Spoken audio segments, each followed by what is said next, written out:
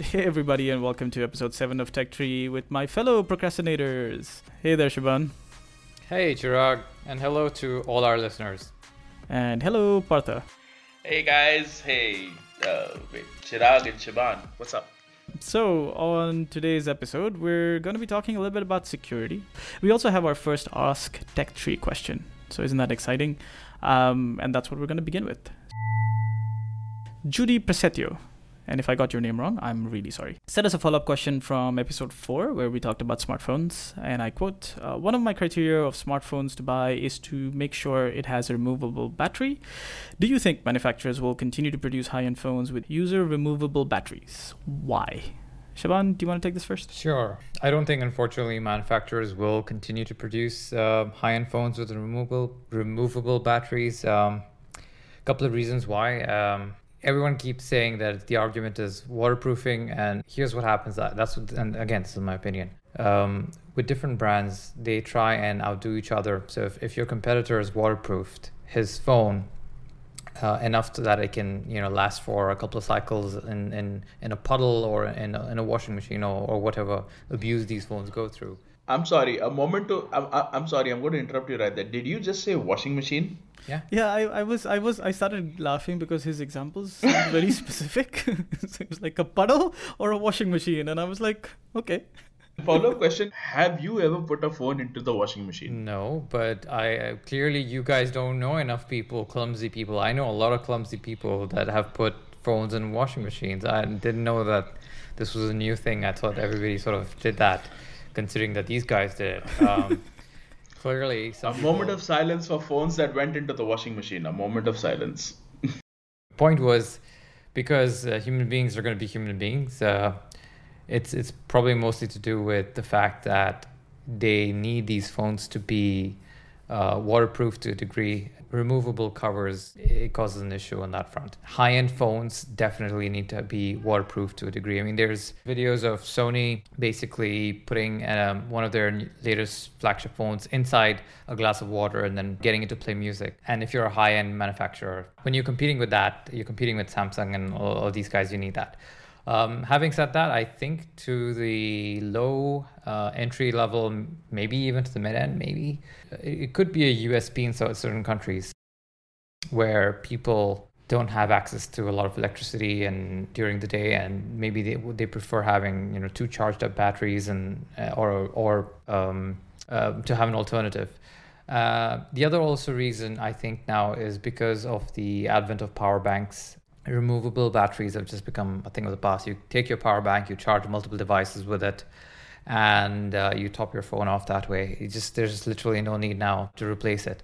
Thirdly, the other reason why someone would want to replace their batteries after a certain number of cycles, your cell phone's basically not going to last you for the whole day because the battery basically gets a bit weaker over time. By the time those time frames roll around, it's already been a year, 2 years, and most people, especially with high-end phones, most people move on to the next phone by that time.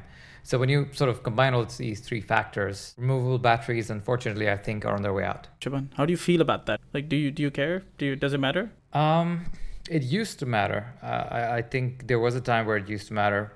With lithium-ion batteries, I think it stopped mattering. We've come to a point where, honestly, I would tell you this: if I didn't have a power bank or something good, like I use an Anker power bank, they're amazing, and they charge my phone in like 40 minutes to about an hour and a half, and it sort of has eliminated the need for me to even think about it. So just the fact that I don't think about changing or replacing batteries in a phone is enough for me to say, all right, for me, this issue is past. And I think that's the case with a lot of people.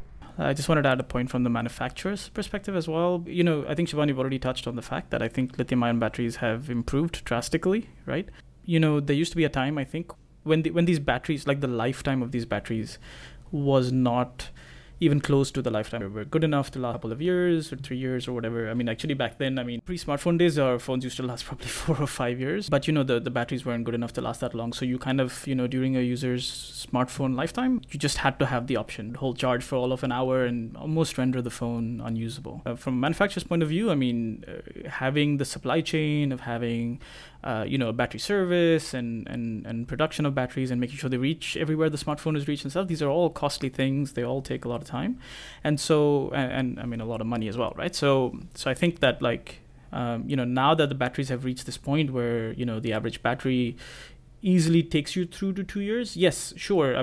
We can make the argument, and we have, I think, in the past already, that I still have to charge it more than once a day, or it doesn't last me an entire day, but it's not unusable, right?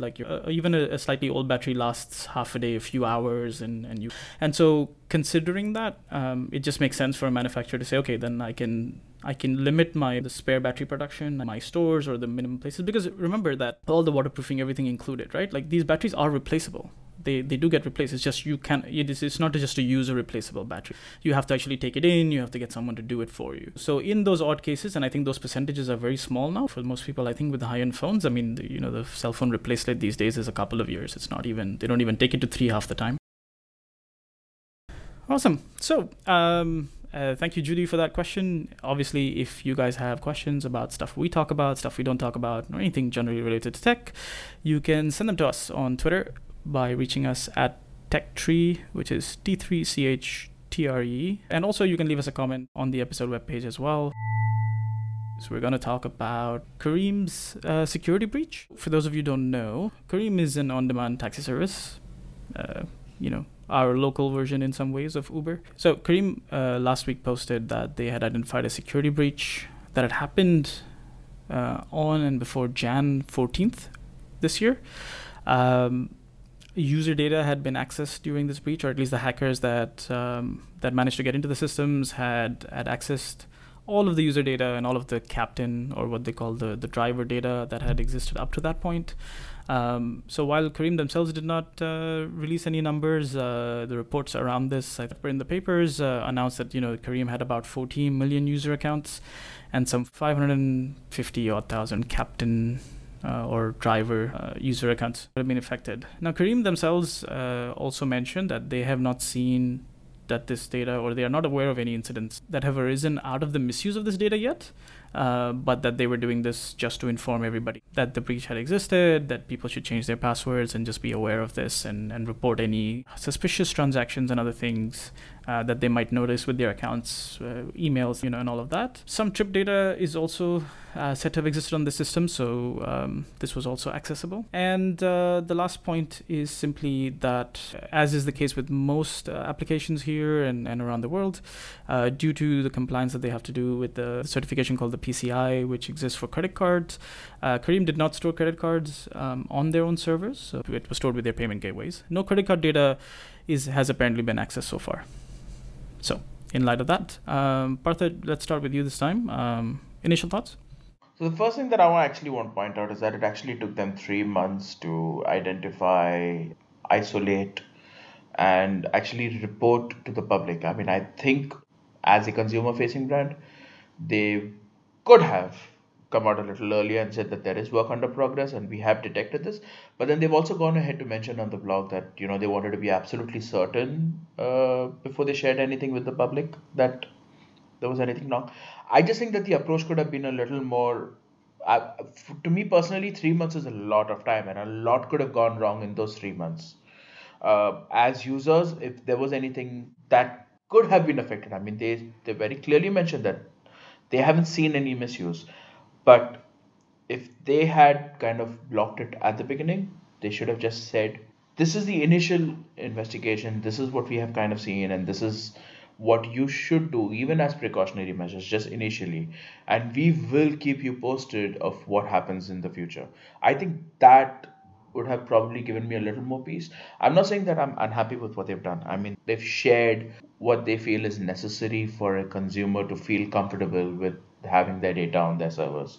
Again, this data is not anything that they haven't put on any other website. It's a neither here nor there kind of situation for me in terms of the data that the hackers have got. The source of the information, I don't know. They haven't been very clear as to how they found out, what they did.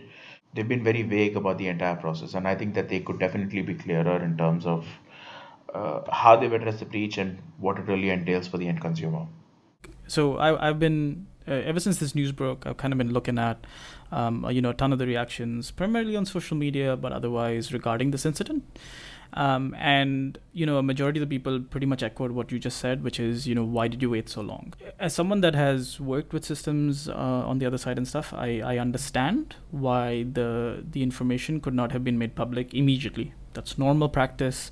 This is how it's done. You don't want to reveal until you've had a handle on whatever the exposure could be. And when I say that, I mean, what could have been used to accomplish the breach, right? Making sure that you don't sort of go public with that information and suddenly, everybody else is trying while you're still busy patching systems. So the fact that there is a delay is understandable. That being said, I do agree with you, though, that 3 months seems very long. And in fact, the one crucial factor for me that makes me really wonder about the 3 months is the fact that Careem says that this happened on and before January 14th.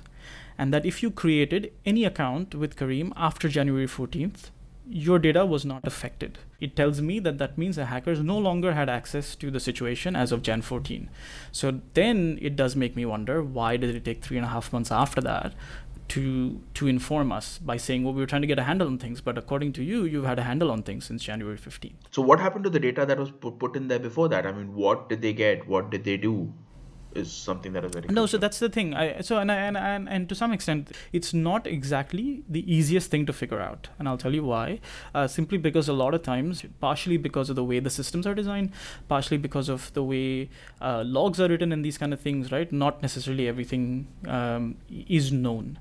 So they could have known, for example, that hey, someone made a copy of the database, but then you don't know specifically within that individually what has been accessed, what hasn't been accessed, right? Which is why the scope of this quote-unquote breach is that the entire user span up to as the day was, and which is why this number has come out, right? This 14 million users, the 14 million user accounts that we're talking about is the number of user accounts Careem had as of January 14. Well, the other question that I have is that what is the extent of the breach, in the sense that what regions have been affected and why were only those regions targeted? Now, I'm assuming that they took 3 months to investigate what happened and who did what. That's how it's been described, yes. I will link to Careem's own post and the news report in the show notes for anybody that wants to go and read this. That is the critical information that I would like in terms of clarity of thought, saying, okay, you know what? The reason we took 3 months to figure out what happened was because we were trying to isolate the situation to ABC region, and it happened because of ABC person for whatever reason. I don't want to know what the thought was behind the breach. I want to know who have been effective. What is the real extent of the data that has been breached? Exactly, the extent of the damage. I mean, right now when they say 14 million, I'm assuming every single user on Careem has been affected, which includes me, you, and Shaban. So I'm going to shed some light on this. First of all, before obviously we get started, hindsight is 2020. Everyone needs to acknowledge that, especially when it comes to security. And I think Careem is doing a bang-up job. I like Careem as a platform. I prefer them over Uber. I think the team in Dubai, in generally, I don't have anything bad to say about them. I actually have had very positive experiences with Careem. Having said that, obviously, when a breach like this happens, fingers are pointed. Even though we're a Dubai-based podcast, I think it's important to understand that in this case, the breach may not necessarily have happened in Dubai. Careem is spread across 13 different countries. Maybe the breach could have happened somewhere else and the network could have been compromised somewhere else. I'm going to preface this by saying this. Unless Careem officially releases a statement, all of this is hearsay. It's basically one person's word against another person's word. Even what's written in the newspaper could also, I'm not saying the reporters did a bad job, but it could be misinterpreted. That's the nature of security. It's a very technical field. Unless you are talking to someone who's directly involved with the breach or directly involved with the team that's hacked and caused the problem to begin with, it's going to be very hard for people to say concisely, hey, this is what happened, this is how it was done, and this is who is at fault. So a little bit of digging has revealed a couple of things. That there's a company called Security Wall. They're based in Pakistan, and they basically put a little blog post out which says that we're white hat hackers, as apparently that's what they are. They're security researchers, as they like to call themselves. And they occasionally will look at major platforms and test them to see if there's any bugs there that they can exploit, and then they reach out to those platforms who eventually probably then hire them to fix said bugs that have been found. Maybe that's how they run their business. I'm not a security guy, but I'm assuming that's kind of how it works with white hat hackers. When Careem became big, they decided to turn their attention to it, to their platform, and they found some vulnerabilities. So there was a guy named Daniel Nasser who basically emailed them saying that, well, look, I'm writing to notify you that we found the following issues with your systems. And this person claimed that he was able to access 1.4 million customer confidential information. That includes things like, drivers' emails, names, mobile numbers. He was only referring to drivers in his email. My point was, at the end of the day, that he did reach out to them. He got an auto response, and Security Wall then go on and say in their blog post that was, they didn't really officially hear back from Careem, and they sort of moved on. What's important to note is that the date on this blog post is June 16, 2017. It is long ago. The blog post then goes on to say that, hey, it's disappointing for us because Careem then supposedly fixed some of those breaches and didn't really give us any credit or reach back to us and say thank you or anything, which is fine. It's up to Careem to do what they belong. They're not obligated. But my point was, if you've realized that there's been a security problem, have a talk with the guys that are in charge of that division. Again, this is not blaming the organization, but there needs to be some sort of system that says, hey, if we're getting a high level update or flag from a security researching company, I would put that pretty damn high on the priority list, let alone not responding to them. In fact, I would respond to them and see if what we can address it and what else is there that's sort of hanging out there in the air with no backup. There's an interesting point that was put forward by Omar Qasim from Jadopado fame, and he said that after a platform becomes big enough, you get so many bug reports that it's really, really hard. Like I said, hindsight being 2020, it's easy for us to say, hey, we could prioritize this. And I'm sure now that things have gone this way, Careem will probably put in some sort of framework that would ensure that this never happens again. It's one of those things where security in this region, unfortunately, does not get patched till shit hits the fan. And there's become a sort of a culture over here where in the IT industry, and it's unfortunately a saying that I've heard in many, many places. And the saying is, if it ain't broke, don't fix it. People aren't proactive, and then they land up in hot soup. I want to actually add a little point here. I'm reading the blog and actually a little bit of a report that was actually released in Pakistan based on the blog post and a follow-up sort of situation to the entire Careem thing. One thing that really caught my eye is that the hackers actually hacked Careem Pakistan first in June. Essentially, what this means is that in June or July or whenever, sometime in that time frame, there was a breach that was very localized in nature. Now, at that point, if Careem did not pull up its socks and was not able to kind of do something about it, guys, I just want to step in because I think for perspective. Look, I'm completely agreeing with you, Shaban. I have a lot to say about some of the points you made, right, regarding the state of security and how people approach it here, and I'm in agreement with that. But there is as of this moment, and I'm not saying that I have conclusive proof otherwise either, but we don't know that the same vulnerability has resulted in this breach today, right? We're speculating that Careem had some issue back in June last year, and then today we've got this breach, and it does not necessarily imply causality there, But Chirag, let me correct you that I already prefaced when I started, I said that you can't blame Careem because these sort of security issues, they're very technical, and unless you're speaking directly with the hackers or you're speaking directly with someone who is very in the know on what happened from Careem officially, everything else is just conjecture. I've already said that, and I agree with you. Let me put my disclaimer in there as well, just for security purposes. So basically, I'm not saying I know what went on behind the scenes. I'm just saying that if there was even the slightest idea of what Careem knew was coming towards them, they could have A, taken the right kind of steps, and B, not have wait for 3 months before they said things were under control. Yeah, and I think that is one of the bigger issues as well. Yeah. And I think those are the two really big points because they are dealing with consumer data, and I just think that they've been a little lax in terms of trying to get the word out, saying that, what, you are the region that you've been affected, and this is what has hurt us. We understand that you guys are a consumer of our services. We're sorry, we're doing this. A little more clarity in terms of what they did and how they went about it would be really, really appreciated. That's all I'm saying. Yeah, since they put this announcement, I mean, I've been sort of monitoring the news and social media. Careem has just continued to say the same thing in many ways, and to everybody that replied saying, why did you wait 3 months? Typically, the answer has been and continues to be, we wanted to get a handle on everything. I'm not saying that Careem hasn't done enough. I think they are doing what they can to make sure that we understand that it exists, which is great. I mean, it's nice from everything that we can see as of now, Careem has done this proactively, right? I'm personally happy to see that they're the ones that have reached out. The reason we're having this discussion even is because they've informed us rather than someone hacked the data and revealed it, right? It's because Careem has come out and said, hey, this is what happened. And I think that's a great thing. That's a good line of action, and that's what we would expect consumer-facing companies to do. But for me, like, I'm going to kind of repeat that point here, is that when Careem says that as of Jan 15, if you create an account, you were not breached, that tells me that they had a handle on it. If they are able to say that with that authority, and then the 3 months kind of is tough to explain. A little while, a couple of weeks, maybe a month, sure, but 3 months is a bit tough to explain. Okay, we have to talk about what we as users can do about it. I mean, I'm not entirely happy about the fact that my data could essentially be out there, even if it's ride-sharing data and doesn't personally identify me, which in this case it may or may not. We don't know.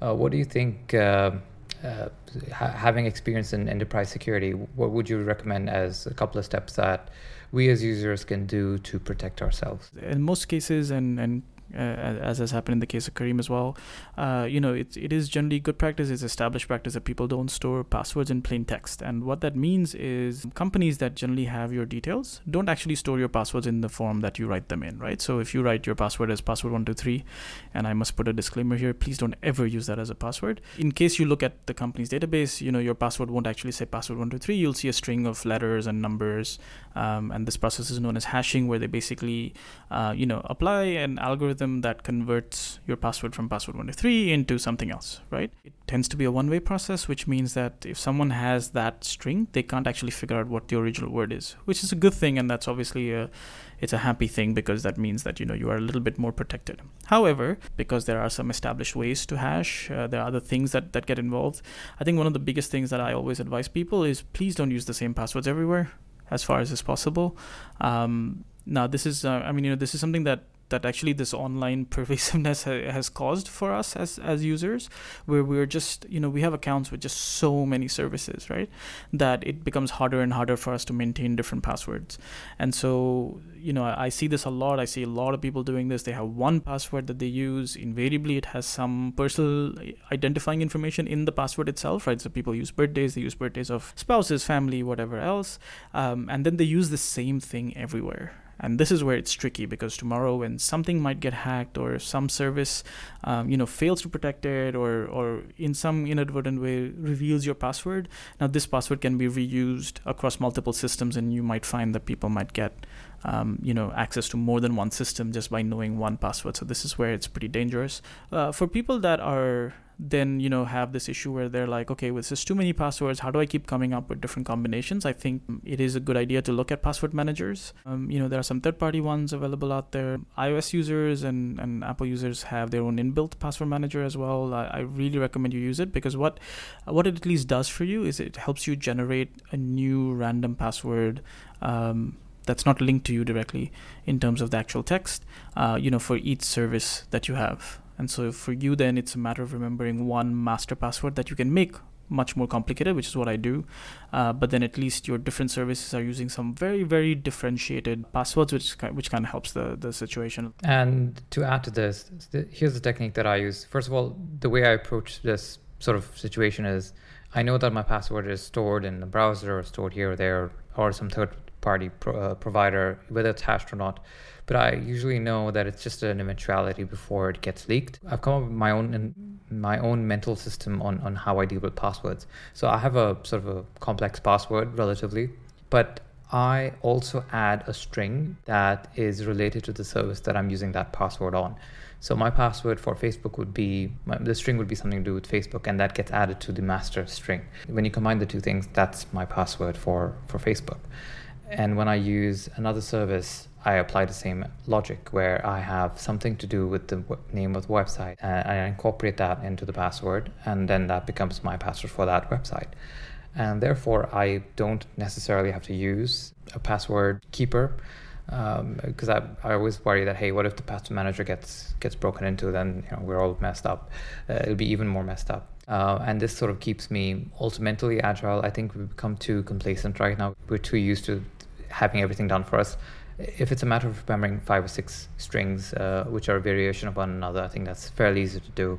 And we should be able to do it. We should at least keep it in our heads, because at the end of the day, right now, our heads are still the most secure place for now. We should add over here that please don't write your passwords down and stick them on a sticky note on your monitors. Yeah, people still do that. And again, winding this discussion down, basically, it is a matter of time before there's a security breach somewhere and your information is stolen. So you just have to work out a way where you can minimize it. So how can they use it? Can they be used against you? Don't, again, put out too much there that you're not willing to part ways with, and it doesn't affect you deeply. A lot of people do interesting things. They will use like a secondary email address for pretty much all the shit stuff, and then they use that in spam services, and that way they limit the impact. And they keep a main email address, and they never ever give it out. It just goes out to very, very select few people. So there are services that help you generate, randomized emails just to subscribe to things that you might want to, without having to use your own email. Gmail allows you to add the plus sign and then any random string to your email, and it still will be received by you. So you can always do your email plus, name of service at gmail.com, for example, and then you use that to subscribe to the service so that it becomes easy for you later on to sort of sidestep that. So for example, if you don't want to be, you want to be done with that service, you don't want that service to contact you any further, you can actually send any emails received to that, your name plus Facebook, for example, and just dump it away. And the one thing I'm going to say as well, be very careful about how your services are linked to each other. Just as an example, if your Facebook is linked to a certain email, and then that same email is also linked to your bank and your other services and what have you.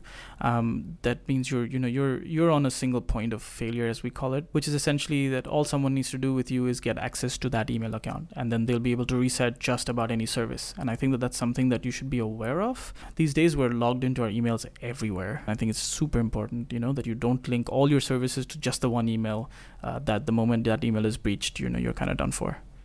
And I think it will also be remiss if we didn't cover two-factor authentication. I've started using two-factor authentication recently with a lot of my services, and even though it can be a little tiresome sometimes, it does have its convenience and its value when you do have a security breach. Because every other day I get like a message from Facebook, hey, here's your password reset code, because I know someone's like messing around and trying to get in.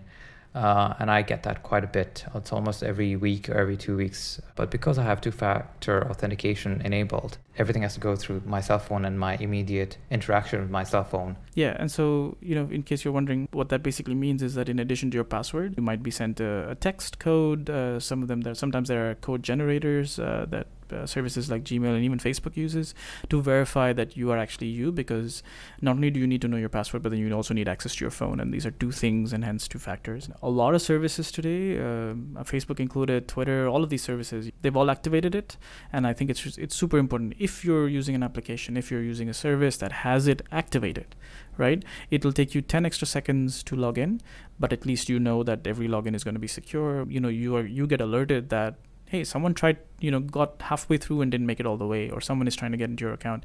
Turn on these alerts. I know you might feel like that's a lot, but I think in this day and age, it's something we should absolutely do. I get alerted when I'm logging into Facebook from a different location, right? But that's important, because it means that I know that that's me, and I know I can set that aside. If you're not sure about something, or you're unclear about how something works, you can always shoot us a tweet. Just send it to @techtree. That's T3CHTRE. Or you can message one of us individually. And Shivan, if you want to just share where people can reach you. So you can reach me on Twitter, and my Twitter handle is @airspective. That's AIRSPECTIV. Partha, if you just want to tell us where people can reach out to you. So I'm reachable on Twitter as Partha NS. You can look me up on Google as Partha Srinivasan or Partha NS. Either way is fine. PARTHANS. That's how you spell it. Feel free to reach out to me for any questions that you may have regarding consumer or enterprise technology, and I'm happy to answer them for you. You're going to be at the Show in Tech this weekend? Absolutely. It's an event that I've been planning for a while now, and I really look forward to hosting you guys. Feel free to drop by. Again, reach out to me, and I'm happy to answer any questions regarding Show in Tech. Awesome. And it's going to be at is it at Knowledge Park, right? Show in Tech is going to be hosted at In5 in Dubai Knowledge Park. If you look up In5 Tech on Google Maps, you'll be able to find the location really easily. We're going to be there from 10 o'clock onwards. We're going to have close to about 20 DIY project teams that we'll be showcasing, and we're expecting over 100 guests to come in across the entire day. So it's going to be pretty exciting to see how the community, how they're using all these cool exponential technologies and building concepts around them. It's going to be pretty interesting. So that's on Saturday, May the 5th, right? That's right, Saturday, May 5th, 10 o'clock onwards. Feel free to join us. Awesome. I'm available on Twitter at ChiragND. That's CHIRAGND. If you're a micro.blog user, you can find me at Chirag. That's at CHIRAG. You can find information, show notes, links to stuff we talked about at techtree.show/7. That's it from us on this episode. We'll be back soon.